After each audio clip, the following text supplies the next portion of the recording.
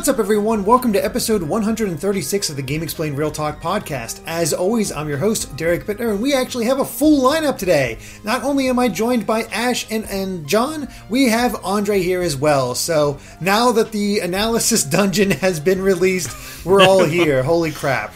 So, yeah. How you been, Andre? Oh man, it's been rough, dude. That analysis ruined my life. So I was making an effort this year to be on more of our podcasts, and I was doing pretty good until I decided to move to Seattle, and then right after that, Nintendo had a giant Nintendo Direct announcing Super Mario Maker 2, and as everyone knows, I think, I was working on that video for almost 3 weeks. And that was just a nightmare. I promised myself after our 2-hour Breath of the Wild analysis, after my almost hour and a half analysis of Mario Odyssey, I'm like, I cannot do that again. It takes too much out of me. It just ruins my life. And yet here I am again doing the exact same thing. So hopefully people out there enjoyed it. But yeah, that actively ruined my life for a good 2.5 weeks there. So I'm just glad it's behind me now. I can move on. Kind of. Until the next trailer and the one after that. Fortunately, you have a nice truncated release schedule, so you only have until June to hold out for. That's true. I guess that is a perk, but that could mean a bunch of little tidbits coming out from between now and then, right? So who knows? Right. Welcome to my world with Pokemon. With Pokemon, yep. That is a annual occasion. Like Pokemon's announced. Guess what? Pokemon can happen anytime, any place. It's just gonna be there, and I almost got to where you were as far as analysis between Fire Emblem and Pokemon with this freaking analyses.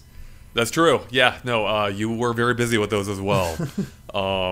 So I think you took the smart tactic of dividing yours up between like the trailer and the map, whereas I'm an idiot and just decided to all throw it in together at once. I'm not even sure how you'd split yours up. That's the thing. Sorry? I'm not even sure how you'd split yours up.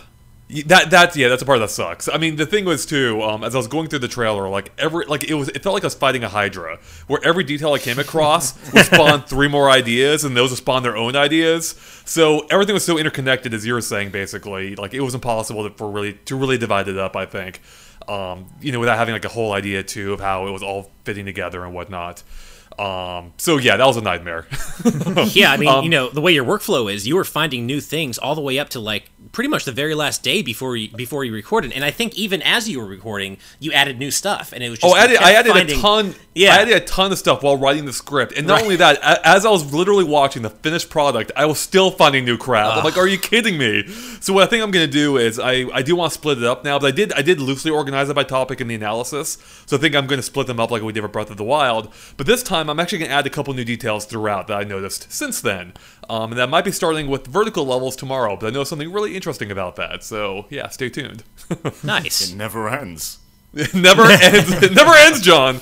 Mario Maker's ruining my life. But despite this, I am so stoked for this game. So I want to have a whole discussion about Mario Maker now that, I'm outside of the analysis, and there's so much more we can talk about now. So, Should we tell everybody about the fun that we had rendering the analysis?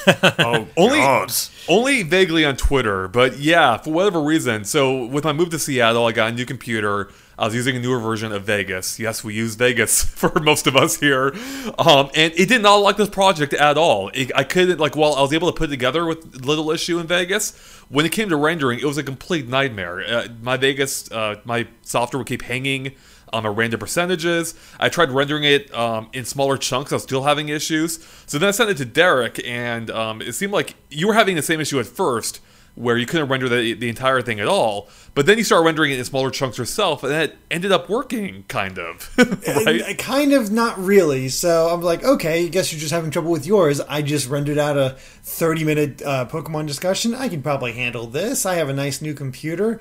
And no, it decides to have the exact same issues. In fact, it just kept getting stopped even sooner in the thing. So we decided to switch over for our what kind of like we were doing WMVs, then we went to MP4s, hoping that would fix it, and that did seem to solve the problem, and then it kept getting held up. So eventually what we decided to do was just do 10-minute chunks, and then after a while, those 10-minute chunks were still too long for them to render, and I'd see these problem points, so I'd render a minute, and sometimes that wouldn't even work, and just trying to get past these individual little moments so I could render it out, and then splice them all back together.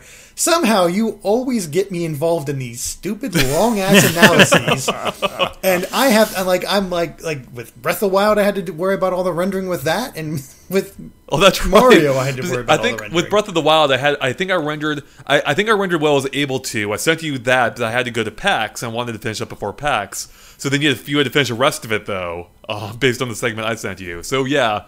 These giant analyses I like to do are just a nightmare for everyone. I mean, like, it's just a black hole of just emotion. Like I'm like just a blank slate now. I feel nothing these days. Jeez. I really don't know how you do it. I mean, it was, like you said, 3 weeks of solid work, and you've done this now twice before, and this is your third time, and knowing that you've done it before and knowing how much it, as you say, ruined your life, I give props to you for being willing to take that on, knowing just how far the rabbit hole, or how far down the rabbit hole you're going. I mean, it's a lot of work. That's the only reason I know. That's the only reason I'm able to do it, is because I don't know how deep it goes. Like every time, I'm like, oh, this won't be that bad. This seems like it's a 90-second trailer, and half of which is in the Mario World theme. Like almost half of it's like there's the first clip. So like, how much can there be here, really? Weeks later, I finally had the answer to that question. So it's only because I'm an idiot and I always forget how long it takes. Yeah. So I'm just glad these projects usually only come along once a year. It seems like I mean, as you said, this is only my third like super like hour plus one. So hopefully it's at least another year until the next one. But who knows? There could be another Mario Maker trailer that just ruins my life again in the next few weeks. Yeah. Well, at least you're it's in your rearview mirror now, and you can hopefully take some time to recover before the inevitable fourth mega analysis comes along, and you got to jump right back down in that rabbit hole. Yep. What have you been up to? Happy to move on for now. Yeah. What have you been up to lately, Ash? Honestly, just working and just kind of taking care of stuff around the house. You have to excuse me if I sound a little tired today and out of sorts, because I am. I won't go into why, but I had to get up at 4 a.m. this morning to go to the hospital, and everything's fine, nothing super crazy, but I only got back like an hour before we recorded, so super sleep deprived. But other than that, I'm doing fine, although I will say I am getting old, you guys, because Derek, I have been trying to finish Kingdom Hearts 3 for like the past week, and I'm at the very end, but I only have time to really play it when it's late, like after Basola goes to bed, after my wife goes to bed. So it's like, 11:30, midnight, and I used to be able to stay up so late, so easily, and now I'm like falling asleep. And so I keep thinking, okay, tonight's the night. I'm going to finish Kingdom Hearts 3. Derek and I are going to talk about it. It's going to be awesome. And then I fall asleep. And I'm like, oh, next day. Old. I know, I'm getting old. I can't stay up the way I used to. So I intend for tonight to be the night that I finally go finish Kingdom Hearts 3, because I've been at the end for a while now, and I just, either I don't have time, or I do have time, and then I fall asleep. So I got some coffee. I've got a late free night, open tonight, so I'm going to try to do it. Other than that, I've been playing some Monster Boy here and there, still really enjoying that game. Andre, I know you've played a little bit at the beginning of it. You weren't quite feeling it as much as I am, but I'm still playing it, and I'm liking it a lot. Yeah, I don't know if I need to get farther. I'm not far at all. I'm like maybe half an hour in. I just got to the segment where he turned into a pig, so I'm still super That's early. That's fair. Yeah, but and I will say the pig form is by far the least interesting of them to use. Cause that's what made me turn it off. I already wasn't liking the game that much, and I got to the pig. I'm like, so yeah, maybe I'll revisit this. So I turned on Breath of the Wild or Tetris 99 instead, I think. Nice. So, but I have heard good things about it, so I want to go back and see what I'm missing. But right now, it's just not. I mean, I think the art style is great. The opening cinematic is fantastic. Isn't it great? It's great. It's really well done. Yeah. But then I got to the gameplay, and it just felt standard. I like the light Metroidvania-like elements I've come across so far, but beyond that, the core gameplay seemed pretty standard, and the music felt really repetitive. So yeah, I think I remember you're still in the first kind of tutorial-esque dungeon, which it is. I remember thinking kind of like it is a little basic, but the game does open up quite a bit after you get out of that dungeon. The music gets better, the backgrounds get more interesting. The game just kind of starts opening up after that first dungeon. So, although it's fair to say, no game should be like, oh, it gets good an hour in or it gets good 10 hours in, but this is one of those games. You play it for like an hour, you're out of that dungeon, and then the game really does open up. Okay. All right. Yeah, I'll try it again. I'll stick with it. So cool. We'll revisit this. Nice. What have you been up to, John? Well, right now I'm in Paris. I'm in France at the moment, and I'm on location doing a Splatoon event, which will take place tomorrow. So we'll cover that over the week at some point. But apart from that, I actually finished Breath of the Wild 100%. I got every single Korok seed. I visited every single location. And that game is done now, and I'll do that on the 2-year anniversary. As soon as that game turned 2 years old, it was 100% complete, and it feels so good. Nice, congrats, man! That's awesome. That's a huge accomplishment. Amazing. So yeah, you streamed it too, right? And I did, yeah. And when you found, as I recall, when you found the final Korok seed, you still weren't done, as it turned out, right? Right, yeah. So I found the 900th Korok seed. And my percentage read something like 99.12%, and I was like, "What more is there to do? I've done everything." so, and then the chat said, "Well, there's one location you haven't visited because that's what makes 100%." And so I went around my map, and somehow the chat knew exactly where I hadn't visited, and it was the King's Archive in Hyrule Castle. So in the library, there's this little bookcase that you can remove, and somehow the chat knew that was the one place I hadn't been. Nice. Wow. Oh, wow, that's sucks that you missed that, because that's some good story stuff in there, too. Yeah, there's some great stuff in there. So yeah, the chat found that, I went in there, read the book, and then I exited, and all of a sudden, 100% complete, on the 2-year anniversary. And, I never actually expected to finish this game. I thought, the Korok seeds were always this unreachable goal that just sort of kept you going and exploring the world. But it's done. So now I look at Hyrule now, and I'm like, what do I do? Well, I mean, John, really, you're only half done, buddy, because the Master Mode now gives you a whole another 100% for you to complete. So, got to find every Korok seed in Master Mode now. Exactly. Yeah, you got 2 years. Trickier. So you need to have that done by the game's 4-year anniversary. You got this. Right, get going. Yeah. Very good start. I'll start now. You also got to try out Kirby, which kind of saved my butt, because I was trying to get a bunch of stuff finished, and there was just so many deadlines hitting me all at once. And thankfully, you were able to take Kirby for me. Yeah, I wasn't too hot on it really. There's some mixed reviews on Kirby's extra epic yarn, and in my opinion, everything that adds to the game diminishes the game. Because they add a hard mode, which I love. I thought Kirby's epic yarn was a bit too easy on Wii. I understand why it's easy. It's easy to be relaxing, but they added these new abilities which make the game even easier, which I don't think makes any sense. And then they had this hard mode, and the new abilities that made it easier make the hard mode easier. So it's why is there a hard mode when you made the game itself easier, and the actual easy mode is even easier than before? It doesn't make any sense. Yeah, no, it doesn't. That's very contradictory, very conflicting. I mean, I feel like just adding the health meter probably would have been enough, right?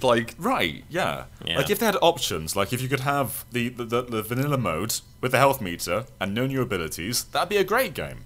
Yeah. But instead, they have all these weird options, and none of them really make any sense within each other. So, everything they add kind of just makes the game worse. So, yeah, in my opinion, this is worse than the Wii game, but it's still an okay game. Not the best Kirby game, but it's it's all right. It's weird how they've been releasing these, sideways, or what's the word I'm looking for? These ports that aren't, or these remakes, ports, whatever you want to call them, that aren't the definitive versions necessarily. We had this with New Super Mario Bros. U Deluxe, which had some weird control issues and was technically missing some content. Now Kirby adds this weird spin on the gameplay that kind of detracts from it. And of course, there was also Luigi's Mansion, which I liked, but it was still different from the original game. I wouldn't say it was definitively better. It was better in some ways and worse in others. So it's weird how Nintendo's been going about remakes or ports recently, in that they're not objectively the best version. Well, that way you can get both. Yeah, maybe that's true. Oh, sneaky Nintendo. Yeah. The biggest thing to me looking at your review is just how that stupid devilish mode would interrupt the music. Like, Oh yeah, music's one of the best parts of Epic Yarn, and they interrupt it constantly with the devilish mode. And like, no, you don't do yeah, that. it's so bad too. Like it's like a 15-second loop. So every single time the devil's on the screen, there's just this very repetitive piano music that repeats itself far too often. And the worst part is as well is these new abilities can deal with the devil so easily too. So if you have the sword, as soon as the devil comes on screen, just slash him and he's gone. So it's like if you have that ability, there's no point in the devil. And there's also these amiibo abilities. And if you scan in, I think it's Meta Knight, you get the sword immediately. So these amiibo basically give you power-ups. It's like, imagine a Mario game where you scan in Mario, and all of a sudden you get the super mushroom. Like, how dumb is that? Yeah. I know it's hard to think of like amiibo abilities, but that just undermines every single part of the game. Right. That music problem sounds like one of my very, very, very few issues with Sonic Mania, where I would actively want to not turn into Super Sonic or Tails or Knuckles just because it would bring that really repetitive super form music on and, cut out the actual stage music, which is so much better. And I'd be like, no, can I just have Super Sonic without the music, please? Because I don't want to have the music interrupted, and it always brought me out of the level. See, I had a very similar issue in Tropical Freeze, where when I reached the end of any level, the amazing music would stop. Nice. Although, actually, in a more real sense, it actually does apply to the bonus rooms of that game, which does interrupt the flow and the music as well. So, It does. Right. Yeah. I've been actually playing Devil May Cry 5. We actually got a copy of that in for review, and fortunately had the time to play through it, and it really is a great game. It's wonderful to have a return to form, especially because I didn't realize it was 2008 when Devil May Cry 4 came out. So having that this come back and be a really good continuation of the original and really tying together all the elements that have been presented throughout the Devil May Cry games, except 2 because nobody cares about 2, was really cool to see. And I think it's a great game, well worth picking up if you like the action genre at all. You really don't need to know the past games. You get all you need to know from a little recap that's available in the main menu, and you're good to go. And it's a really good time. I did end up giving it a lot. Just a few camera issues and pacing issues that I had a little bit of trouble with, but otherwise, I mean, I love seeing how versatile this RE engine of Capcom's is, because boy howdy is it beautiful. When you said 2008, that really puts things in perspective. Yeah. I was watching Tim Rogers' review of Devil May Cry 5, and he said something along the lines of, it felt like Devil May Cry never really left because the gameplay still kind of feels the same. But that was 11 years ago. That's over a decade ago. That's crazy. Yeah, it's just mad that they've returned to this franchise, and yet it doesn't feel like they really left because the game's still so similar in a way. But that's still over a decade ago, and that's insane. There's a level of comfort there, I think. But yeah, go ahead, Ash. And also, it's just very rare to see kind of, an example of how this series is played out, where you get 4 entries in, and then you get a reboot, and usually that reboot is what ends up replacing whatever came before. But no, we got the reboot, and then they went back to the original timeline, or the original story, and started continuing that, and that reboot's probably gone for good. So it's interesting the way that has kind of played out, because you don't see that very often. Wasn't it Inafune's influence that led to that reboot as well? It sure was. Yep. It sure was. You notice Inafune.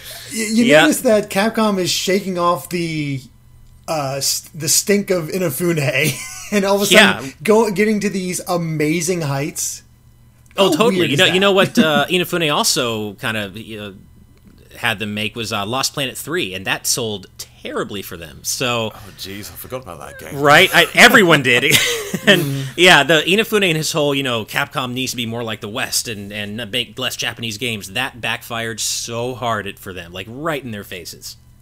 And man, there is just a night and day difference. Now, I have the DMC reboot. I have not played it, but I have watched a playthrough of it, and some of the things they do on there for the sake of Edge is so ridiculous. And it feels good to have the right kind of over the top stuff for Devil May Cry, because DMC is it's I think it plays fine from everything I've seen.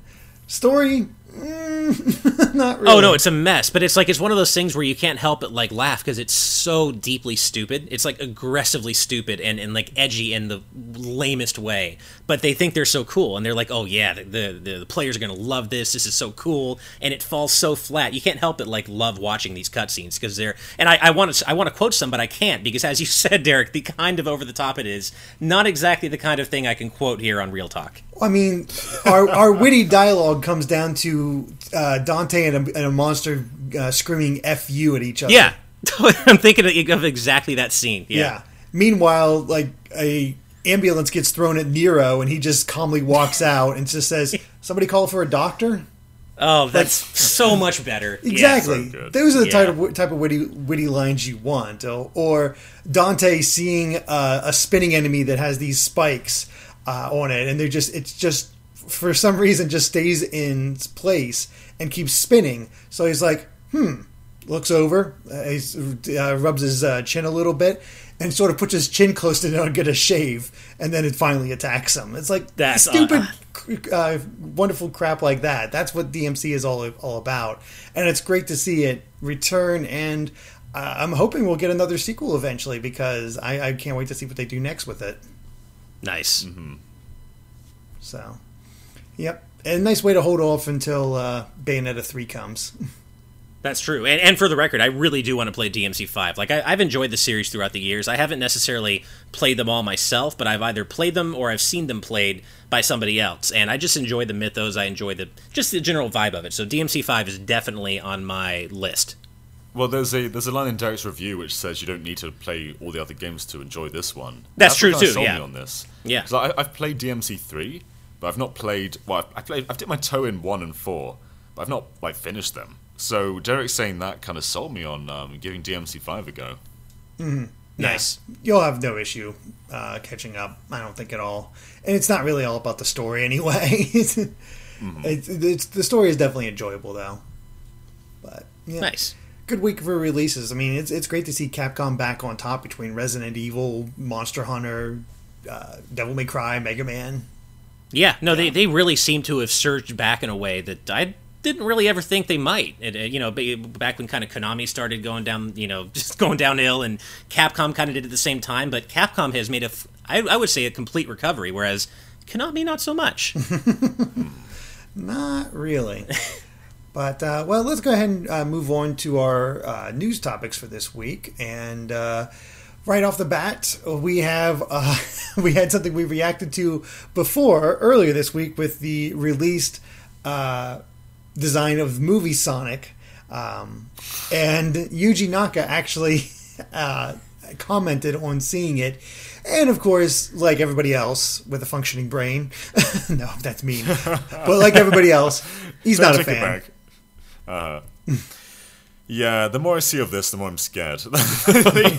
They released, well, I think it was leaked. There was an image of Sonic sort of running on a road, and it looks a little bit better, but he still looks absolutely terrifying. Like, it's nightmare fuel.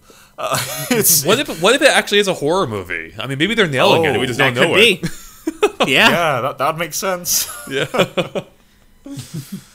I mean, is anyone really? I mean, how could Yuji Naka come out and say anything else? Like, there's, this is one of his babies. I think that's kind of it, though, Ash. The fact he said anything at all, right? That's like, true. This is one of his creators, denouncing the new design. So, man. Yeah, so which means, the I guess the PC thing would have been just to not say anything at all, but it's that bad that he just had to come out and say it anyway. Well, I think he said that his head isn't large enough or isn't round enough, which I think I agree with. Like, his head looks weird compared to the rest of his body, because his body is very human form. Like when he's stretched out, it looks like a human. It looks like a naked human with a weird hedgehog head. I believe that Sonic's design is originally based on Felix the Cat, which had that kind of like squash, like big head look to it, and so it's an iconic part of Sonic's design. And it's not here. Instead, it's just a kind of a freak-looking thing. Yeah. Yeah, it's not good, and I have seen some people hopeful maybe this isn't the final design still. These are still production documents, and we'll get it, like the final design will be better. This seems pretty close to what it is, so give up hope. Don't Yeah. give Sega the benefit of the doubt. That's what I've learned over all these years. That is Good rule. That's I good wouldn't rule even of blame thumb. Sega for this. This is total movie executives.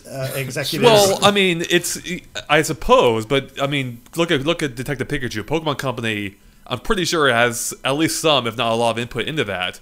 Sega could have made that a requirement as well of whatever contract they signed with this movie studio. So the fact that they seemingly gave up almost any form of input beyond the little we've heard about, like Sega having issues with the eyes, I think. I don't know. It's a little bit weird that Sega would be so hands off with this when they could make that a requirement. Which kind of is their own fault too. It's like, Yeah, I mean, totally. even if this design wasn't created in-house at Sega signed off on it, so they still bear a lot of the blame here because they allowed this to become public. Yep, I agree. I mean, with all that being said, we haven't seen a trailer yet. We haven't seen an official piece of like art that was meant to be seen by the public. So it's not fair to judge the movie yet, obviously, without seeing it or seeing more of it. With that said, with that being said, I'm extremely hopeful for it because this movie looks amazing based on all this. But yeah, I mean, until we see like an official trailer, I'm gonna reserve like final comment, of course. So yeah, it's not fair to the creators that were judging it based on work that wasn't meant. It's not entirely fair that based on work that wasn't meant to be seen by us at this point. So Sure. Yeah. Well, moving on to something that has a bit of potential, the N64 classic, I think, Turok Dinosaur Hunter is coming to the Switch on March 18th. Kind of a surprise announcement, and Turok 2 Seeds of Evil are coming later. Now, both of these ports are based on our HD remasters of the versions that originally came out for the PC. I never actually knew these games came out on PC. I thought they were N64 like exclusives or something like that. So I've never actually played Turok games, but I remember everybody talking about them. Turok. Go ahead. Okay, that's a really good point, Derek, because Turok has always been an N64 game to me. Like, the original game came out on PC and N64, and I think maybe PlayStation as well, but everyone just sort of sees it as an N64 game, because that's where it was, held as a classic during that time. And it was remastered for Xbox One and PC recently, but it didn't really capture much traction from that remaster. But this Switch port already seems to be pretty, in the know as far as what news has covered. So I think this is kind of going to be like a Turok's kind of rebirth at this point, especially because Nintendo fans obviously are very into Turok. It's just this franchise that everyone has known about since the N64 days, but it's never captured that same legacy since its original conception. So maybe this is the time. Maybe it's Turok's rebirth's time. Maybe. I don't think it's quite time for its rebirth, but Turok's importance though really can't be like. I think it's like undersold. Like Turok really, before even GoldenEye or Halo, proved that shooters were viable on consoles. Like it even had a pseudo like mouse and keyboard setup with the fact that you use the C buttons to move as you would with the arrow keys on the keyboard, and the control stick to shoot as you would, or to aim as you would with a mouse. So it showed that those controls could work on a console, and it did so like competently. Granted, the game had issues like only being able to see 10 feet in front of you at a time, but it also looked amazing for its time. Yeah. And also, this was like a mature title on Nintendo hardware. Like there was blood everywhere in that game. Which again, this is coming right after the Super Nintendo, which Nintendo was a little bit more reserved. Granted, they started changing during that era, like with Mortal Kombat 2, but still, Nintendo was like primarily seen as a family-friendly company, and now you have like Turok, where you're blasting dinosaurs in the face and blood shooting everywhere. One of the weapons was a cerebral boar, right? Which drills into people's heads. Yeah, yeah. That might have been Turok 2, but still, point stands. True. Like Turok 2 is the better game, no doubt. But it sounds like Turok 2 is coming as well, so all the better. And Turok 2 has a really great multiplayer mode as well. right. In fact, there was actually a comment on our update saying that the dinosaur models look bad. And those dinosaur models, like, compare them to Yoshi and Mario 64. these dinosaur models are the best on the platform. Don't hate on them. Yeah. No, like Turok, yeah, I mean, it's maybe, as you said, Andre, it's not necessarily time for its rebirth necessarily, but I do think I also agree with you that it is understated how important it was to the N64's early days, and I remember having a great time with that game. I remember it being pretty hard for me because I'm not very good at first-person shooters, but I really enjoyed it, and I would use all the codes to get all the different weapons, and I remember really loving the lineup of weapons in that game. And Turok 2, as you said, the Cerebral Bore. I mean, Turok in general just had a really cool, unique lineup of weapons. And something else, like, I didn't realize it at the time because I was too young to, like, get it, but looking back, Turok is really, to my mind, still one of the very, very few Native American protagonists in video games. Now, he is represented in a stereotypical sense, kind of like Nightwolf, so it's not necessarily maybe positive representation, but it is representation, and to this day, I can't think of that many more games headlined by a Native American main character. Ash, Turok 3. Do you think it can happen now that we've had these ports? Maybe, you know what, if Turok 1 and 2 does sell well on Switch, who knows? Maybe it's... I mean, there have been other Turok games, right? They're not called Turok 3. Well, I was going to say, hold on. Before Yeah. Turok 3, we have to get Turok Rage Wars, all right? Oh, man. The multiplayer-focused 64 shooter in which you can play as a raptor. So... Oh, man. Yeah, I just looked it up. There's at least one other game called Turok Battle of the Bionosaurs. So there have been other Turok games, but I don't know, that might be the kind of Kingdom Hearts thing where you have all these different side stories, but we're really, really waiting for the ending chapter in Turok 3, right? The Turok lore is too deep for us. Exactly. I've never played it. I might check it out as a curiosity, so... Yeah, I'm skeptical of how it holds up. I mean, so looking at those pictures, it definitely doesn't look as good as I remember it looking. I think that's just a function of it like being upscaled now, like with it, being rendered at a much higher resolution. The shortcomings in the in the environmental detail, like it's more apparent now. Whereas on 64, playing that on a CRT, like a 13-inch CRT, it looked amazing. So yeah. Unfortunately, I don't think there's any way to really capture that short of a complete redo of the game. But it's cool that the game is coming, and I'll probably check it out just to relive it because I haven't played that game in eons at this point. So Yeah. Yeah.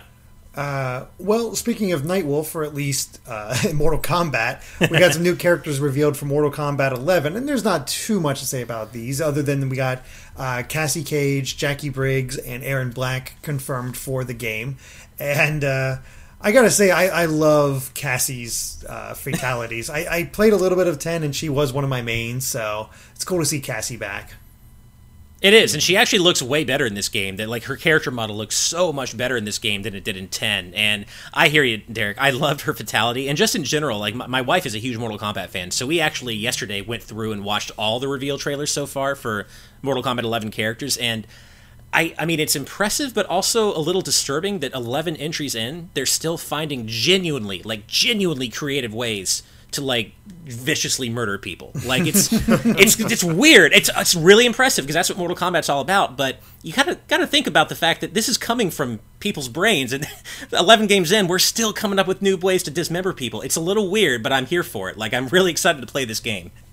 So for me, it actually puts me off a little bit. I think, I don't know, maybe it's just me getting older now. I think it's too far. I hear back in the arcades, there was, even though they used live action, they actually filmed people for those character models, it still looked very cartoonish, especially with how they drew the fatalities. But now, it's, I don't know, this is getting brutal. I feel like they crossed a line a couple of games ago that just doesn't really interest me now. I think it was at the time when they did the X-ray vision stuff, and you see the bones actually breaking. I'm like, I don't know, this isn't really doing anything for me these days, so... I think I agree with you. It's they're trying to prove a point with their violence. It's not just violence for the sake of it, of entertainment, it's just violence for the sake of violence. Yeah, right. Yeah. But yeah, I'm conflicted about this title, because we've had a lot of fighting games this generation, with BlazBlue and Street Fighter V, and Tekken, and Dead or Alive, and some of them have done okay. Tekken did great, but a lot of them have just kind of done okay. Dead or Alive, in fact, I think it kind of bombed. No one really knew about that game was coming. There was a very expensive season pass. So I do kind of wonder, do you think this game, Mortal Kombat 11, has a chance of really doing well? So I'm not sure what the fighting game climate really looks like at the moment, because we've had a fair few of flops in the recent years. I think it does. Be fine. Yeah, only because NetherRealm Studios games tend to be very, they tend to perform consistently well. So Mortal Kombat never really seems to. I mean, it had that dip, of course, in like with the early 2000s where it was doing stuff like Shaolin Monks, like Armageddon. No, those didn't do well, but I think ever since Mortal Kombat really had its proper resurgence with 9 and then 10, those did really well. And so I think people are here for Mortal Kombat. I think there's going to be a lot of support for it, and I think it's going to do much better than a game like Dead or Alive 6 because the marketing behind that was just bizarre, and it was a really, like as you said, an expensive season pass. I think, Mortal Kombat has a large, dedicated fan base, much like Street Fighter, I think. Not to the size and penetration of Street Fighter, but yeah, I think Mortal Kombat 11 is going to do well. How well will it do on Switch? That's the question to me. I'm really curious to see how it sells on Switch. Mm-hmm. And a big point is I know that this game exists. Dead or Alive? I didn't know it existed until a couple of weeks ago. Yeah. I mean, with Mortal Kombat, I think they've kind of perfected the story mode, so a lot of people are just in it for, I'm going to see what happens next. What kind of crazy stuff is happening now. They really have just done a great job on getting people involved in those story modes. And even Street Fighter attempted to emulate it poorly, but Street 5 did attempt to do that with their story mode. And it's one of those big points of it. And I don't know. I kind of get a kick out of it. There's still some fun, gruesome fatalities to see on occasion. Like I like Cassie's second fatality. Have you only seen the one, Ash, or did you see the second one? I think I've seen them both, because I know I saw the one with Sonya where she fires them up into the helicopter blades, which is really cool. But let's see, which Cassie are you talking about when the drone fires? No, I'm talking about the fatality where she's running towards the enemy, shooting at them, and then kicks them in the crotch, and their skeleton pops out. Right. So that's absolutely old school to me as far as cartoonish. Yeah, and that's the thing is I agree that the violence has gotten really intense because it used to be in a more cartoony way, and it's gotten really grisly and really realistic.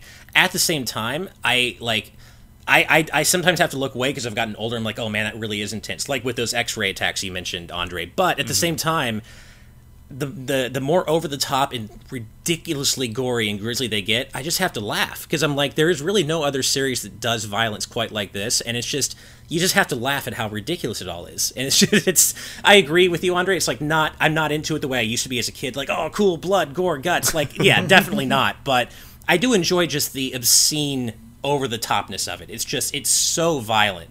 It just comes all the way back around to being ridiculously funny, in my opinion. Yeah. Old man Paulson. Yeah. It's amazing what Tone can do, because you have these super violent things in Mortal Kombat, and it's played kind of for laughs, and then you have Resident Evil 2 where you have a guy getting chopped in half, and it's just ooh. Yeah, it's true. Compare the violence in Mortal Kombat to something like The Last of Us. The Last of Us, the violence, I did have to look away a lot of the time because it did feel raw and brutal. In Mortal Kombat, even though it looks realistic now, it still feels like comedy to me. It's just goofy and ridiculous. Yeah, there is a good point to that. Mortal Kombat is obviously over the top in general. Right. You have a guy that can control lightning with his hands in the game.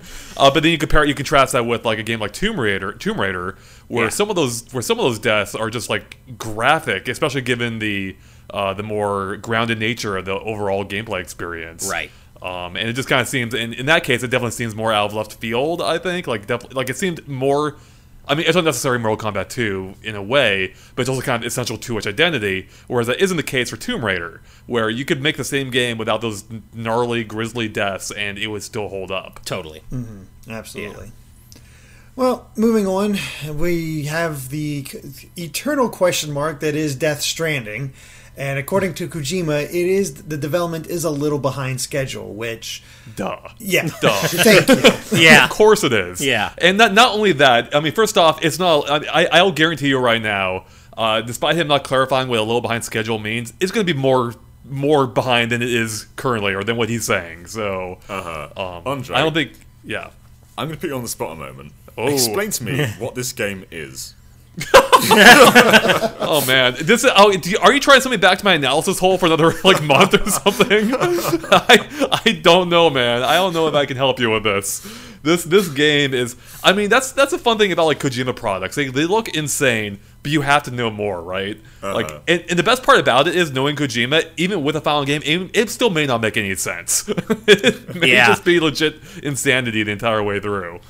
You know, it's funny, for as deeply just weird and bizarre as Death Stranding has been in all the trailers, I have this funny feeling that when it actually comes out, the gameplay is actually going to be fairly... I don't think the gameplay is going to blow the world up. Like, I think it's going to be like, oh, this is a 3D action game, or so, like, it'll have its own twist, but I don't expect it to be like this, holy crap, this is a completely new kind of gameplay. No game has ever done this before. I think it's going to be a fairly standard video game experience with this just really bizarre universe and story. Yeah, well, the little portion we have seen so far, or that I saw before, looked like Breath of the Wild, where like you're climbing a mountain, you're dragging a body or something, which is different, I suppose. But that's about all we've seen beyond his interaction with the weird creatures that appear, whatever they were. So, yeah. This game's marketing is literally like, here are these Hollywood stars, buy the game. We don't know what else it is. Like, all we've seen is them walking around these environments, climbing mountains and falling down slopes. There's no indication what this is from a gameplay experience. Like, we got a little indication of like a little bit of a horror aspect at the end of the last trailer, but there's really no idea what this game will actually be in the end. It's Kojima and his Hollywood friends. That's it. I don't know what it's going to be like. I don't know if it's going to be any good. I'm completely unsure, but you know, people are definitely going to talk about it. Whether that's a good thing or bad thing, we'll see. But it's probably going to be a little longer until we get it. 2021. I'm thinking 2021. That's a good bet. Yeah. I mean, I think that's probably likely. So. Yeah. I still think it could be positioned as like a launch title for a new generation, or maybe not launch, but a title for the next generation, as well as the existing one. But I have a feeling I have a feeling it'll be like cross-generational compatible. So we're getting cross-gen, like that. But yeah, as for launch title, I think The Last of Us probably has a better chance of being a launch title for PS5. But I agree that Death Stranding will be like cross-gen with PS4 and PS5. Yeah. It'll be a little bit like how what was it, Metal Gear 5 was. So Yeah. All right. Well, the last bit of news we have this week is EA has announced that they will not be hosting an E3 press conference, which I think a lot of people were probably cheering about this, because all you ever hear is sports. What a shame. And yeah. I mean, gut reaction is like, I mean. EA is so predictable, right? They don't really do much of that that's that exciting. Like, they make, I get that they make games that people enjoy, but nothing they really do, not much of what they do is really that inherently exciting. So them missing E3 is not that big of a deal. But the bigger news is that they are seemingly skipping E3, that at least in terms of a press conference, and that this follows on Sony's heel. So does this mark a grander trend in the industry of E3 just diminishing in importance? I think it does. Yeah, I think so. Yeah. Like, Nintendo have proven that you can basically do E3 all year round without paying the costs of E3. And EA's E3s don't always make sense, because EA release games all year round. Like, it's not just the fall. They release games whenever they want to. And so last year we had like a 15-minute presentation about this Command & Conquer mobile game, and no one cared. No one cared at all. And they went into the audience, they announced a Star Wars game, and it was so casual. Like, I went up to like a developer and said, "Hey, are you making Star Wars?" And they went, "Yeah, we're making Star Wars," and that was literally all they had there. So they could do that at any point during the year. There's no point to put pressure on these announcements. So I do think that E3 is sort of becoming this thing that we're moving away from. It looks like Microsoft is pretty much the only one doing a live show at this point. Right, which is... Yeah, it's just so strange how that's kind of shaken out. Like, we've all been going to E3 for so many years. It's just a strange way for things to change. Because, like, I know one of the things we always look forward to every year is, the PlayStation press conference. For different reasons, of course. They have the free food and the drinks and stuff. But I also really enjoy their presentations. I enjoy their properties, their IPs and presentations. So to not have that, I mean... It's kind of a bummer, but I got to say that whatever weird hybrid thing they did last year that we went to, I was not a fan. So I'm okay if it's between that or not having a conference at all. I'm in favor of not having a conference at all, because that was such a weird half step that they did last year. Although the after party was pretty great, so there is that. Well, I kind of felt that Sony's show last year was a mimic of Nintendo. Yeah. Like, they basically showcased 4 major games, which is what Nintendo have been doing for the past couple of years, like just focusing on their biggest games of that year and just showcasing them as much as possible. Right. That's what they did. Like they did like 20 minutes of The Last of Us, Ghost of Tsushima. Just kept showing game after game, but it wasn't like a big focus on this giant reel. I think it kind of works, but probably not as like a yearly annual presentation, you know? Mm-hmm. Yeah, well, the difference with Sony, too, is that only one of the four whatever games they showed off actually came out that year. Like, the other games they offered looks at they're still not out, and we don't know when they're going to be out. So it's kind of a different concept, too, yeah. And the difference is, like, Nintendo can have a bad E3, and that's okay because then it's like a September Direct that kind of, like redeems it. So if they have a bad showing, it doesn't matter because any other month of the year could redeem that bad showing. Exactly. We're going to be in for an interesting one this year, that's for sure. Yeah, it will be. With just Microsoft and Nintendo kind of sticking to what they've been doing the last few years, which is fine for us. Luckily, in terms of coverage, it won't change that much of what we. I mean, it won't change anything of what we do, really. But I am curious about what it means for the future. Like, what's this mean for next year at E3? Is anyone going to be there? Are they just going to sell a bunch of there? No games to play. Wow. Yeah, we'll see. I guess as long as Devolver Digital never stops doing their E3 conferences, I'll be fine, because they always find a way. They manage to find a way to make things really weird and interesting, and like, what am I even watching? So as long as they keep doing it, I'll be happy. Mm-hmm. What if Nintendo ends up announcing that they're actually going back to live conferences? That it's like, you know what, we're bringing it back. We're doing a live conference. I don't think that's ever going to happen. Yeah, I don't. I would be super hyped for that, but I don't think they have no reason to. You know, why would they ever? They have a direct line into their fan base. It's not muddied by other games media. They can just talk directly to their fan base. And it's kind of like, as you said, E3 throughout the year for Nintendo fans. So yeah, why would they ever? Yeah, I mean, I agree with that, but I don't think there's zero merit in having a live show. I mean, one, putting on a live show, like just a mere announcement of that would suggest they have some big things to show off. Sure. So that would already prime people for something more than they maybe would ordinarily, which may be a bad thing. You may not want that, given the reaction to E3 is currently. But also, there's just something. I still feel like there's something about the energy of having like people in that room, which granted is a lot of press, but they had more fans there. There is something about the energy of like fans like being excited in person that you don't get through a live stream and reading, Twitch chat or something. So yeah, I agree. But at the same time, like Microsoft are doing their live shows, but they're also doing Inside Xbox, which is it's kind of low key at the moment. But they are doing these sort of like direct style announcements where they kind of just show off a bunch of games, and it's not quite the same as Directs. It's nowhere near the same caliber. But it does feel like they're kind of trying to like sort of shimmy themselves into this direct kind of style presentations with these Inside Xbox presentations. It's so bizarre to me that Nintendo is actually ahead of the curve on something that they've been doing it for years now, and the competitors are only now catching on. Right. Like what? Yeah. Yep. Amazing. That's a Berenstain Bear timeline. Yeah, right there. Oh God. Oh goodness. Well, let's go ahead and move on to our Patreon topics. And as always, for just $1 a month, you guys can support us on Patreon, get these podcasts 3 days early every Friday, as well as offer up topics like the ones we have here. And who would like to start off this week?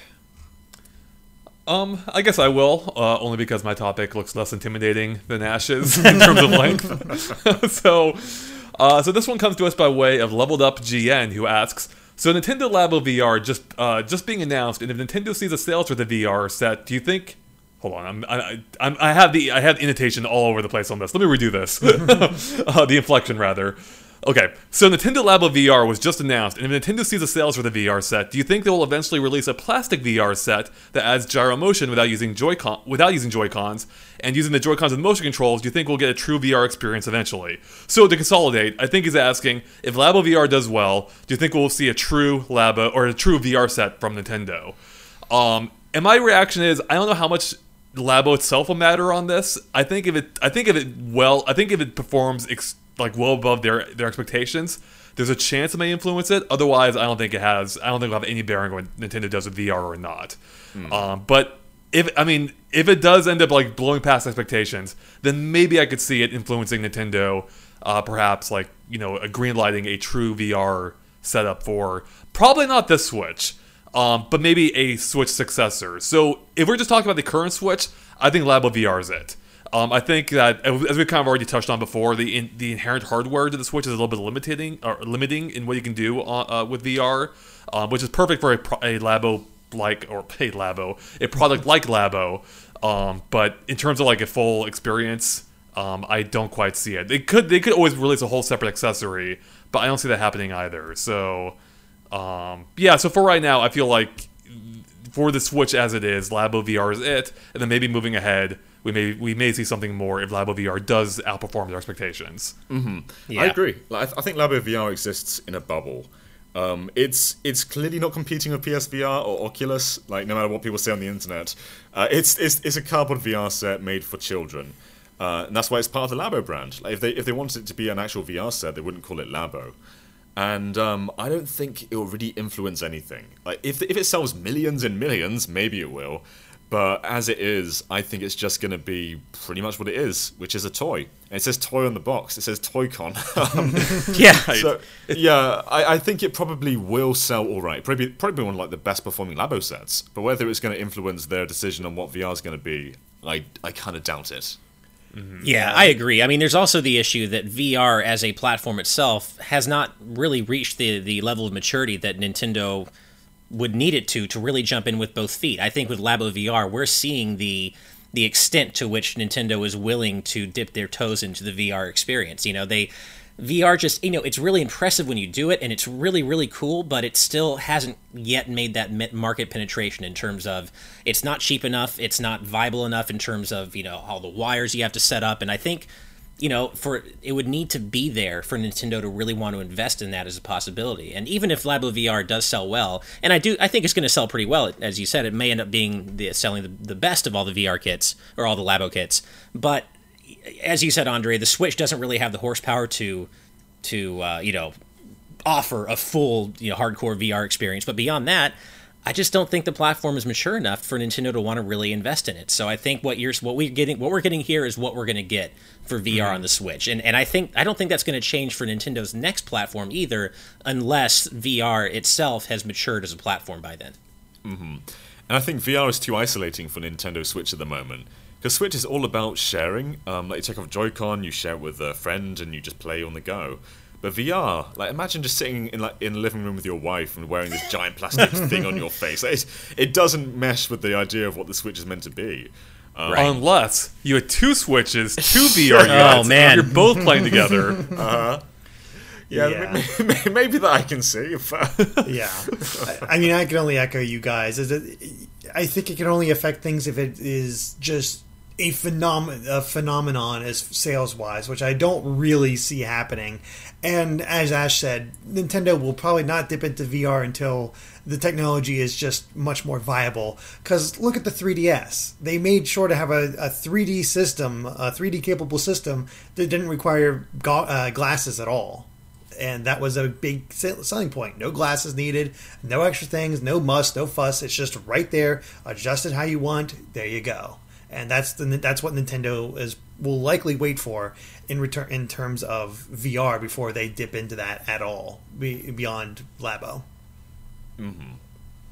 So. Yeah, well, and the 3DS, you bring up a good point. I mean, they did wait for that to be the case with the 3DS, where you could have easily adjustable, to a degree, no glasses 3D, and that was the big selling point of the 3DS, and then people didn't flock to it in droves. The 3DS, in general, ended up doing very well, but most people didn't buy the 3DS for stereoscopic 3D. There's those of us who enjoyed it, but look at the 3DS now. Like, really, the only models you can buy don't have it. It's like you can get the 2DS, and I mean, it's really hard to actually, and not even that, like, it's basically impossible to find new 3DS releases, first party, that support 3D, other than Luigi's Mansion.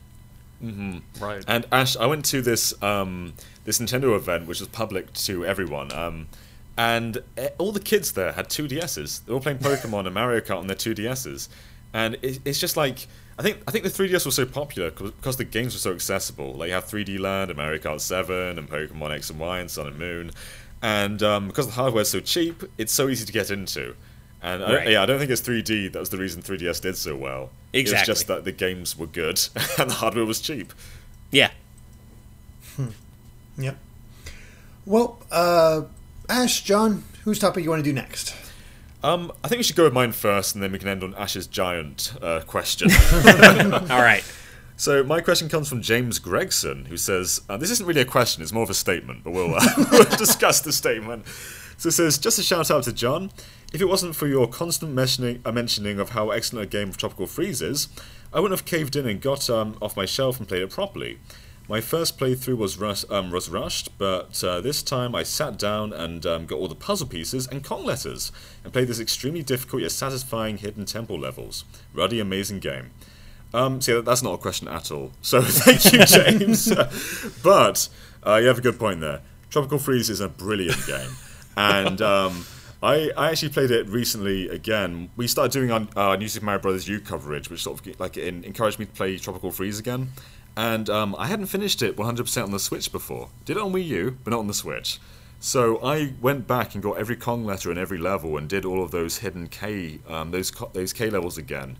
And they are hard. They're very hard. Yeah. But they sort of encourage you to do better though. And they're so addicting too. Like every single time you die, you kind of get better each time too. So it's like a teaching experience. Every single time you fail, you just get further and further along. And what I love about Tropical Freeze is everything is contextualized. And so no matter what's going on, it's shown to you. Like every single obstacle is sort of displayed to you. Like this can kill you, this can't kill you. And nothing's unfair in this game. And it's just such a beautiful game too. So you know what? Let's just talk about Tropical Freeze for a little bit. So I like your style, John. Yeah. What more can I add though? I could add a ton because there's so much to talk about with this game. The game is just a fantastic platformer. So first off, I've seen multiple comments on Twitter directed at you and myself as well, recently thanking us for talking about this game because with it coming to Switch, it's finally getting the attention it deserves, or getting closer to the amount of attention it deserves.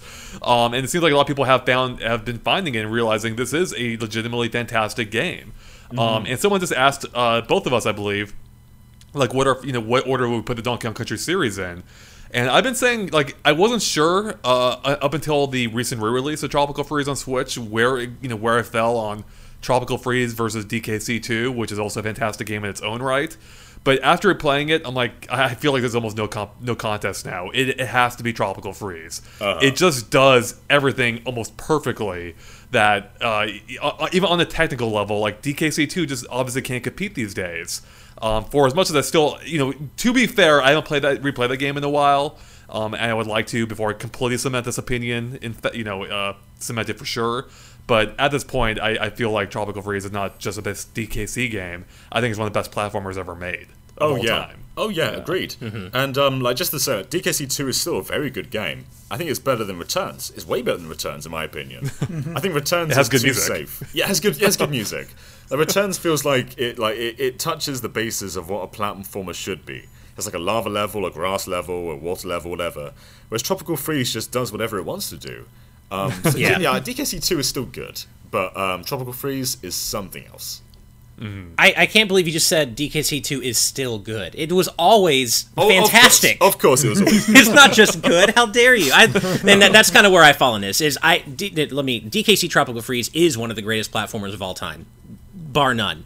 But, in my opinion, so is DKC 2. And I have replayed DKC 2 a little more recently than Tropical Freeze, so I actually fall slightly on the other side of this. I think they're both phenomenal, but I would place 2 just slightly above Tropical Freeze. However, if I were to go back and play Tropical Freeze again, I might change my mind. Which I need to do, yeah. I might change my mind again. So, but I will say I love DKC 2, and it would be really hard to outdo that game, for any platformer to outdo that game, in my opinion.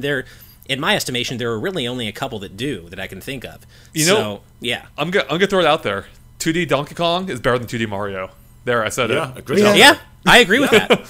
Yep. Totally. I'm mostly quiet, but I'd agree with that. I mean, although people thought I was crazy. Well, the comments will. We're going to see some comments about that. I really dug the original Donkey Kong Country Returns when it came out. It's just for pure gameplay sense. It really clicked with me. To the point where I actually, when we were doing our top 3 on the old Game Explained website, I put it above Galaxy. Or Galaxy 2. Yeah. I mean, that's... Yeah. I can totally see that. For me, I would put Galaxy a bit higher, but DKCR was a fantastic game. Yes. And it's, and to be fair, it's only really in hindsight that DKCR's problems or issues, if you want to call them that, like its shortcomings have become more apparent. At the time, it was a fantastic reimagining or re-envisioning of what DKC could be and what form it would take in the modern era. So I don't want to undersell it, and I still think if you pair that game with a David Wise soundtrack, it would probably be even better received these days than it was then. So, but yeah, Tropical Freeze just did everything pretty much perfectly. So yeah, it's hard to compare now. Yeah, I mean, Tropical Freeze really is so phenomenal, and I still maintain that if it came out that the game that Retro's been working on for the last 25 years that we haven't heard anything about was just a third Donkey Kong game bringing back the Kremlings, I'd be so all about that. Hell yeah. Like, I'm almost gonna be a little disappointed when it isn't that. Me too. Yeah. I want... Which is funny, but that's the exact opposite of the reaction to Tropical Freeze when it was announced. Even myself, like, I love DKCR Returns, but when they announced a sequel, I'm like, it was good, but I felt I got my fill. I want something new. And then I realized I'm an idiot. Tropical Freeze is amazing. And so I just want more. Just give me more of that perfection. Well, one thing I often see about Tropical Freeze is people complain about the lack of animal buddies. And to be honest, I didn't even really care. I felt like every level was varied enough that they didn't need these power-ups to make them feel better. Like, even Rambi shows up maybe like 5 times in this game, but every single time that instance feels justified. Like, no Rambi level feels like another Rambi level. And so I never felt like I was yearning for more animal buddies because the game was so varied as it was. I think it's more that those characters themselves are so beloved from the classic games. Like, I agree with you from a gameplay standpoint. They used Rambi exactly as much as they needed to, and no Rambi level felt the same. I agree. However, I have to say, I did miss, like, On Guard and Espresso and Squawk. I know Squawks was an item, but come on, that doesn't count. But, Espresso, like, I missed, like, Winky, I missed those guys, and I actually really do want them to come back in another Donkey Kong game just because I like the characters. So, hopefully, maybe we'll get another DKC game someday that does bring, maybe not all of them back. I don't know if anyone's really pining for Ellie to return, for example, but, I'd like to see some of them come back. So, I don't know, I think there's still room. What we should have is, back in the DKC trilogy, it was always like some member of the Kong family getting kidnapped for the most part. We should have that now with Rambi. Rambi gets kidnapped, so a new animal buddy has to step up to the plate. I actually bring back disagree. Espresso.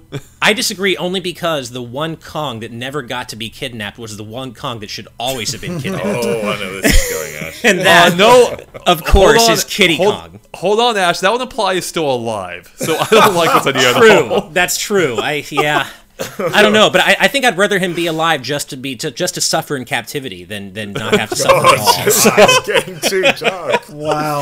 Right? But yeah, it's not fair. Look, if Donkey and Diddy and Dixie, if Donkey and Diddy can get kidnapped, I think it's got to happen to Kiddy too.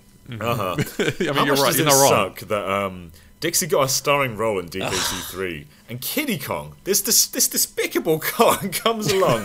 He's the worst Kong of them all, and he takes the spotlight. Like, how? He's so bad.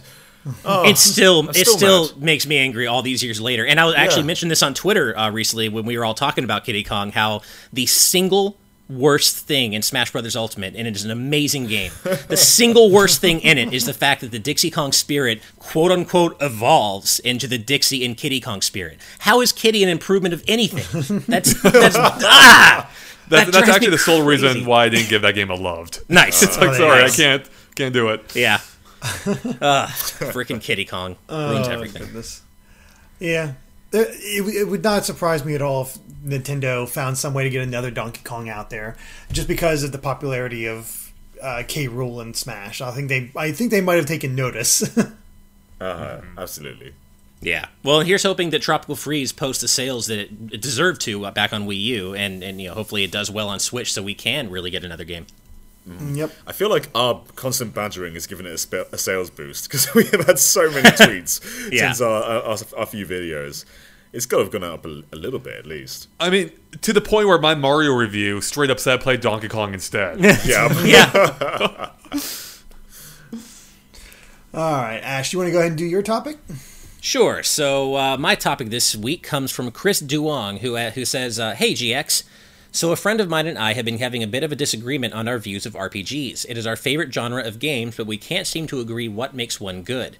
The topic that usually comes up is one of length. He personally believes that RPGs should always clock in at about 80 plus hours to fully flesh out the world and characters, while I believe RPGs can be any length so long as it can contain its story really well. In fact, he believes that a story should be primarily what an RPG should be focused on, and even brings up examples of games that are pretty bad gameplay-wise that are justified by their excellent storytelling. Do you guys think there should be a specific time frame in which a game can tell a fully fleshed out story, or are you of the camp that any story can be good so long as it can make use of its time wisely? And do you think any other aspect of a game can justify a poor gameplay experience? I'd really like to know what you think. Thanks, and keep up the good work. So there are a lot of questions to answer here, Chris. Thank you for this, because this is a really cool topic. I'm just going to bring up two little words that completely invalidate your friend's position. I know what you're saying. I know what you're saying. Yeah, That's going. totally. Chrono Trigger. Yeah. I knew it. Right there. I knew it. That game is like 30 hours at most. Maybe Wait, a hold little on, more. not Sonic Chronicles? Oh, obviously, Sonic Chronicles. Oh, BioWare. But no, like Chrono Trigger. There you go, right there. It's an RPG, obviously one of the greatest RPGs of all time, like commonly agreed upon. And it's at most, if you're doing everything and really taking your time, it's like 40 hours. But you can wrap up a casual playthrough of that game in 25. And it's one of the greatest RPGs of all time. So no, I completely disagree with your friend. RPGs do not always need to clock in at about 80 plus hours. That doesn't mean that he's wrong for liking ones that do, and there are great games that take a long time to finish, but not even just RPGs, like a game like Horizon Zero Dawn. That's not an RPG, but I spent like 90 hours in that world. So yeah, I mean, it really, to me, is about how well does the game use its running time. It's not about some standardized running time that a game or a genre must be. No way. Like, if a game uses its running time well, then I think it's just as much worth the money for, 8 hours of an amazing, let's just say 20 hours of an amazing RPG versus 80 hours of an okay one. So, no, length does not matter as long as a game uses its running time well. Now, the other question about whether you can justify a bad gameplay experience, I don't think so. I mean, I would say that RPGs are the genre in which you can get away with that the most, because they do typically seem to be the most focused on story, along with like graphic novel type games, text adventure, stuff like that. But I don't think that gives RPGs a free pass not to have good gameplay. Like that they're video games. At the end of the day, you're still playing a game, and if the game aspect of that game isn't good, then I still think that's a failing on the game's part, even if it is an RPG with a really, really good story. So no, I think that RPGs really do have to have the gameplay element down well, but I do think there's a little more wiggle room for, in terms of, does the gameplay have to be incredible? No, not necessarily. Not in the same way like a platformer. You can't have a platformer with a really good story but terrible gameplay. That never works. So, the genre does give you a bit of wiggle room there, but in general, I think you do have to have that great gameplay as well. But what do you guys think? Well, like, with Persona 4, you can have a scene where it goes like, Yosuke, let's go shopping! And then like a 20-minute scene where you're shopping with Yosuke. But like in Uncharted 4, you can't have a scene that goes, hey Nate, let's go shopping! And have like an hour scene with Nathan Drake going shopping. And I think that's the reason for that is because you're already so invested in the story of Persona. So you push through all these tedious parts because you want to see the characters and how they interact with the world. And like some games you can do it, other games you can't. It's not bad that some RPGs are 80 hours long, but it's also not a great thing, because sometimes they can feel like they're padding on. And sometimes Yosuke going shopping isn't fun. But if you like Yosuke, then sure, you're going to love his shopping trip. Otherwise, I don't think so. So yeah, it depends on a game-for-game basis, and whether you're already enthralled with the characters or not. Like if Persona 4 starts with Yosuke going shopping for like 20 minutes, then maybe not. Yeah. Yeah, it really just comes down to pacing, because you can have a fantastic RPG in 20 hours or 100 hours. It doesn't really matter. It's just a matter how that pacing is for a lot of those games. And if it's not a great game, boy, that 80-hour RPG can feel agonizingly slow. Like Andre brought up Sonic Chronicles. That's not a very long RPG, but because it's just so garbage to play, it feels like it takes forever, and that just expands upon it. And unfortunately, it doesn't have any redeeming qualities to it whatsoever. So that's a problem in and of itself. But RPGs are a lot more forgivable when it comes to not having the best gameplay. You can't quite justify that they're a good game, but you can definitely argue that they're worth experiencing. I think one of the prime examples is the original Nier, which the gameplay is not terrible, but it's very standard and doesn't really change things up, especially with all the replays you got to do. It kind of always feels the same. However, the story, the music, the characters, that's what really draws you in and makes that game really memorable. And then I think there's a big reason Nier Automata became such a phenomenon of Yoko Taro's, because all of a sudden you had his wonderful music and storytelling match with actually good gameplay, and hey, all of a sudden more people got into it. So gameplay is kind of key if you want people to enjoy your story, because they are at the end of the day going to want to play it. But yeah, as far as 80-hour RPGs, some of the best RPGs of all time, like the classics on SNES, none of those are longer or 80 hours. I think 40 hours at most, maybe 60, unless you're really taking your time and looking for every nook and cranny. Mm-hmm. Yeah. It's funny, and to kind of turn the argument on its head, then you have a game like Final Fantasy 15, where the reason I got through it was because the gameplay I felt was so good. The story was mostly trash. I mean, it was really bad. The story that could have been, the potential was amazing, but the way it was actually, told and presented in the game, with all these clearly scenes cut together and stitched out, it was awful. But the gameplay was great, and that was, that's an RPG that pulled me through on the merit of its gameplay alone. So, I really think that you can go either way with this argument, but I would say in general that the argument that that any genre of game needs to be X amount of hours long is a slippery slope, because then you start getting to the whole, is an 8-hour game worth $60 as much as an 80-hour game is? Yes, because if that 8-hour game is really good and the 80-hour one isn't, then yeah, the value's there. So in general, I think that's kind of a slippery slope, and I try not to put, a hard point on how long games should be. It's more about how long do they need to get in, get out, have a good time, say their piece, and then make me feel like I've had a worthy time. Well, Final Fantasy 15 brings up a good point too, because I felt like that game didn't justify its conclusion. No, there's elements towards the end which just don't make sense, and they come out of nowhere. Yeah, and so they kind of diminish the experience for me. Cause, I spent all these hours putting into this game, and then at the very end, there's just these plot points that don't make any sense at all. Exactly, and even for RPGs that aren't super story heavy, like a really good example for me is Mario & Luigi Dream Team. I really like that game, and it's obviously not telling this crazy complicated story, but that's a good 50-hour game that could have been a great 30-hour game. The last 15, 20 hours of that game are pure padding, and I still liked it, but it would have been a much better, shorter experience than it was a longer one, because the pacing wasn't there. It was that last 15-ish hours was all padding. So, it really does. It's not about the length of the game. It's about how it uses the length that it has, and is the pacing good? It's more about that.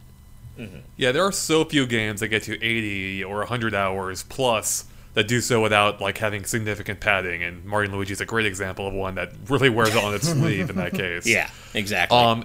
And for me too, I don't think an RPG needs to be a specific amount to be good, and that applies to any kind of genre of game. And for me too, speaking as one who's as an adult who doesn't have as much time to play games as I did as a kid, despite doing it for a living, seeing the website, How Long to Beat, which will be coming up later actually as well, I believe. That is such a great tool, I think, for looking at how, for getting an idea of how long a game's going to take. Because when I see numbers that high, when I see 80 hours for a normal playthrough, it turns me off. It's I don't have that kind of time. Yeah. I don't want to put that much of investment. It's daunting. And while it's possible I'll end up enjoying it, I don't want to, I don't have time to make that level of commitment to get to, to play a game all the way through of that length. So yeah, if you can pack more in with less, that's the kind of experience I want. Breath of the Wild actually is a perfect example of a game that I think handled this extremely well, in that you can end the game almost at any point you want. You can play up to the amount you want, and then you can go finish it at any time. It might be a little bit tougher than it would be otherwise, but if you want to fight Ganon in the first hour, hey, go for it. It's all you. Right. So that's kind of an example of a game that does a great job of providing any amount of gameplay between 10 to 200 hours. It's up to you. So, Yeah, so I would kind of like to see more games of that style. Actually, have it more dependent on how much you want how much you want put into it. I guess actually that kind of gets back to your point, Ash, with Chrono Trigger. That's also another game you could kind of end depending on when you wanted to, right? You could fight. Well, in New Game Plus, you can. Oh, was it New Game Plus? New Game Plus, yeah. I mean, you have a certain degree of freedom in a regular game once you pass a certain part in the story. Like that's more what I was getting at. I thought that was the case. Yeah. So yeah, once you get to a certain part of the story, you can go fight the final boss, or you can go do all these crazy cool side quests that power up your party and give them backstory and stuff. Yeah. So yeah, that's a game that has almost no filler. It's all killer, no filler. Yeah. Nice. I like that. Yep. That's what you're always. I didn't invent it, so. All right. Well, that takes care of all our topics. But hey, we actually have a game this week as well, so we're just hitting on all cylinders. So this week, our game suggestion comes from A Link Between Times, who says, "I'll give making a game a shot. We've done speedrun times, but how long would it take to beat these games if you did every possible thing in them? I'll be taking the howlongtobeat.com average completion times from these 10 games, and whoever guesses the closest time wins." So we sort of did our own thing here, where we're going to be doing Price is Right rules. So if you go over the amount of hours, you lose. You don't get it, even if you're closer. So we got 10 games here. We got 3 of you. Let's see who can actually win this. And right off the bat, how long to beat to 100% completion? New Super Mario Brothers Wii. Ooh. So, and to clarify, 100% completion, not speed run. This is normal playthrough. Right? This is taken from howlongtobeat.com. All of Star World. Mm-hmm. Okay. I'm saying 21 hours. I will go... I'll go... Are they using the Game Explain guide or not? Like, I guess that's true. Yeah, I'm gonna go 30 on that. I'll tell you my. I'll tell my logic now. Why not?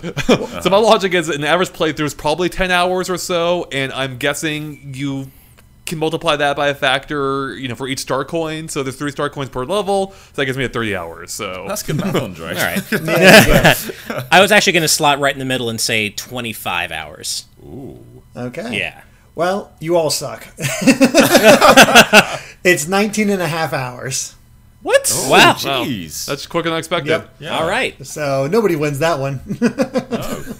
All right. Off to a good start. Now we're going the opposite end because, The Elder Scrolls 3 Morrowind. Oh, man. I have no idea. Yeah. No my clue. All right, I'm going to 130 hours.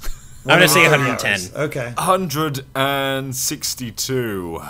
And how much did you say, Ash? 110. John would get this one. It is 303 hours.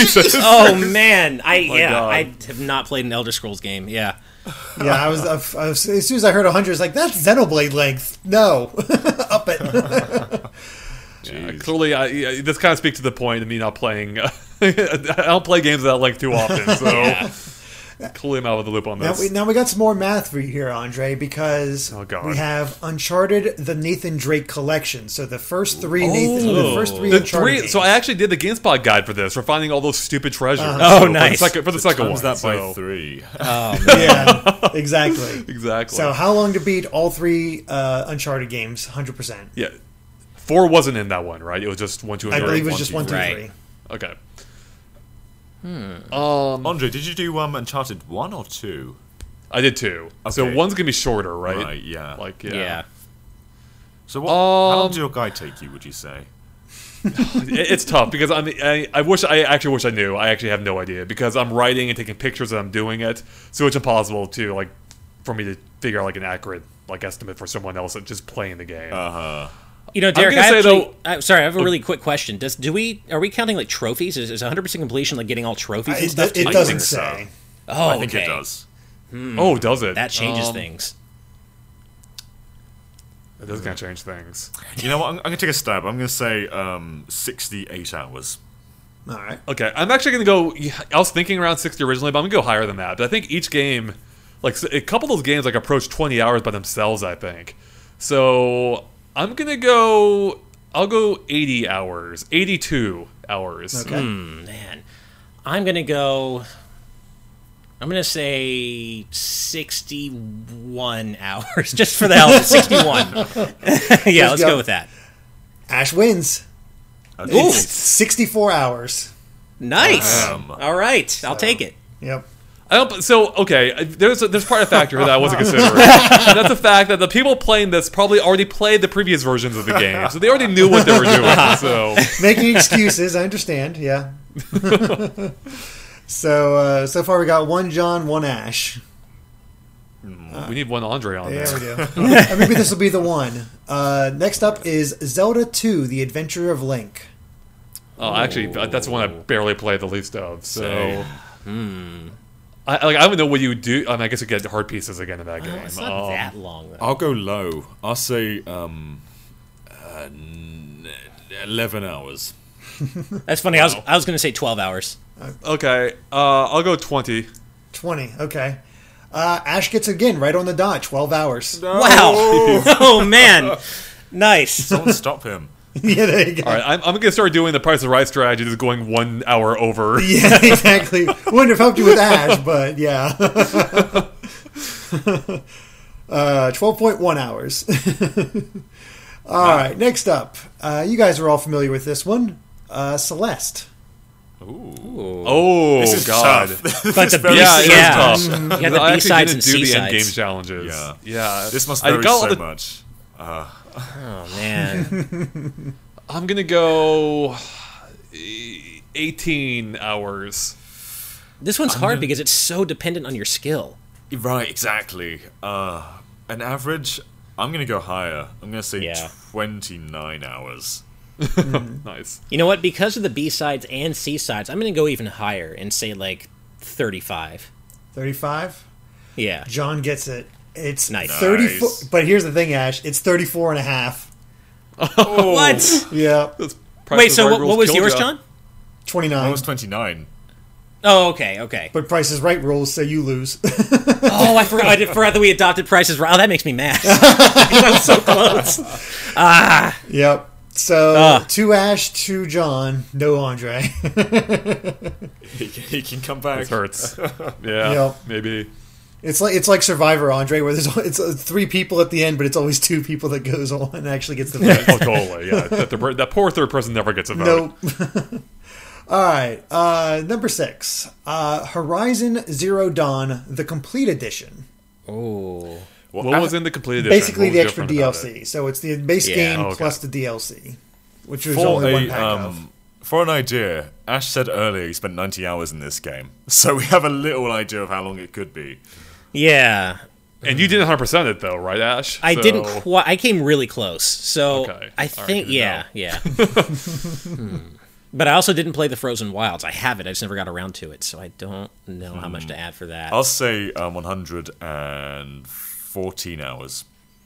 Okay, so oh man, now you're gonna make me look like a dick. I actually had 115 in mind. I was I'll actually go going to say, 120. I'll go 120 just so I don't totally snipe you. I'll say 105. Man, Ash must suck because it's actually 82 and a half. Maybe Ash That's is funny. trolling us. Well, you know what I will say. exposed. I didn't say this earlier, but I did really take my time just enjoying that with such a beautiful world. I did just take my time. Exposed. Sabotage. Yeah. Sabotage. So- Not a That's real true. gamer. Yeah, I know, right? Guilty as goodness. charged. Yeah, I didn't know how much to add for the Frozen Wilds. I was like, yeah, but obviously we were all way over. That's because they're basing it off your playtime, Ash. That's true, I guess. So wait, if mine's the lowest guess, does that mean I technically win? No, you're all over. That doesn't seem fair. Nobody wins. Have you not watched Price is Right? No, I Come know, on, I man. know. Yeah. This one will probably be tricky, though. Number 7, Stardew Valley. Oh, God. well, how do you even 100% that? I Yeah. have no idea how that's done, so... I have, yeah. This doesn't sound. God. This sounds illegal. Yeah. I'll go with a flat 100 hours. Because I imagine what do we count completion by completing a year or what? No, I think. I mean, I'm guessing it would. Oh, Jeez. I'm guessing it would build be everything. Yeah, get all the furniture, all the equipment. Anything optional maybe. That's probably more than 100 hours, but I'm sticking with it. Okay. Man, Expected. I don't even have like a frame of reference for this because I didn't play Stardew Valley. I know what it's about, of course, but I feel like that game is one of those games that doesn't end. So Oh, it isn't. My dad's on yeah, like his 10th so I don't year. have you 100% that. I'll just throw out, man. Let's just say 120 hours. Yeah. Okay, well, I'll go. I'll think of 200. So I'll go 200 on this. Okay. It's 131 hours. Ash gets the point. How? Oh my God! How did I How? get that one? Of all. I have no I idea. need to be more strategic with my choices. Oh man, that I was. don't believe. I'm not going to take that answer as an answer. That is not legit. I have. Hey, You can't complete Stardew Valley. take it up with a played link that between game, times. Yeah. I played it a ton. I'm pretty sure I put way more time into it than that, and I got nowhere close to being done. I mean, Yeah, I don't even know if that's a legit you can answer. check how Yeah. long to beat now, but that's what it's apparently that's according to the website. I'm submitting a complaint right now. I'm looking this up. I don't trust. Oh, this. okay. All right. In the meantime, our eighth one is Donkey Kong 64. Ooh. I don't know. Man. Has anybody ever I'm 100%ed a Donkey Kong 64? Unfortunately, I have. Oh, I mean, there's no unfortunately. number that goes that high. We can't actually tell you an answer. I'm like having flashbacks of finding every color-coded banana in every stage. I'm gonna go 70 hours. You know, I think it's shorter than we remember it being. I think Yeah, it's it just probably so is. tedious It's that just we- aggravating. Right. I'm going to say, Yeah. I'm going to go low. I'm going to say 34. I'm Oh my gonna God. Yeah. Wow, If yeah, it ends up seems being that really low, I'm gonna aggressive. go 8. I'm gonna say 55. You all lose. John, you're going to be upset. It's 33. What? Oh my I am not buying. I I buying don't buy this. that. I just don't. I don't buy this. Yeah. Yeah. Maybe These- if you these know times- these times are exactly what you're tainted. doing. Like if- Exactly. yeah. These times are tainted. Yeah. These See, times are these tainted. values are being added. What 15 years after the game came out? Uh-huh. So Right. yeah, this is BS. There's no way that Hey, was. I just have to go by what I'm given, so... You can't tell. There were 500 bananas in each level, right? Yeah, 100 of these each are all color. 5 You columns, cannot yeah. tell me that you could do No. that in 33 hours. It's, unless you've memorized the game. That's got to be a speed Exactly. run. That's yeah. nonsense. Oh man. Yeah. I call shenanigans. Yeah. Oh, goodness. Oh. Wait a second. You guys... Wait. Wait, what happened? I'm looking at these. Okay, I was wondering. I almost had a panic attack thinking I misinterpreted this thing. Like, I mean, that would make sense at this point. because you're making me second guess myself because I saw completion time. So like, wait a second. I'm pretty sure he said do every possible thing, but it is in there, every possible thing. So this is completion. Okay. All right. Anyway, Okay. number 9, Spyro: The Reignited Trilogy. So 3 games.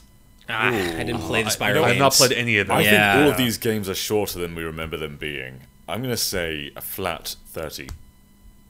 30.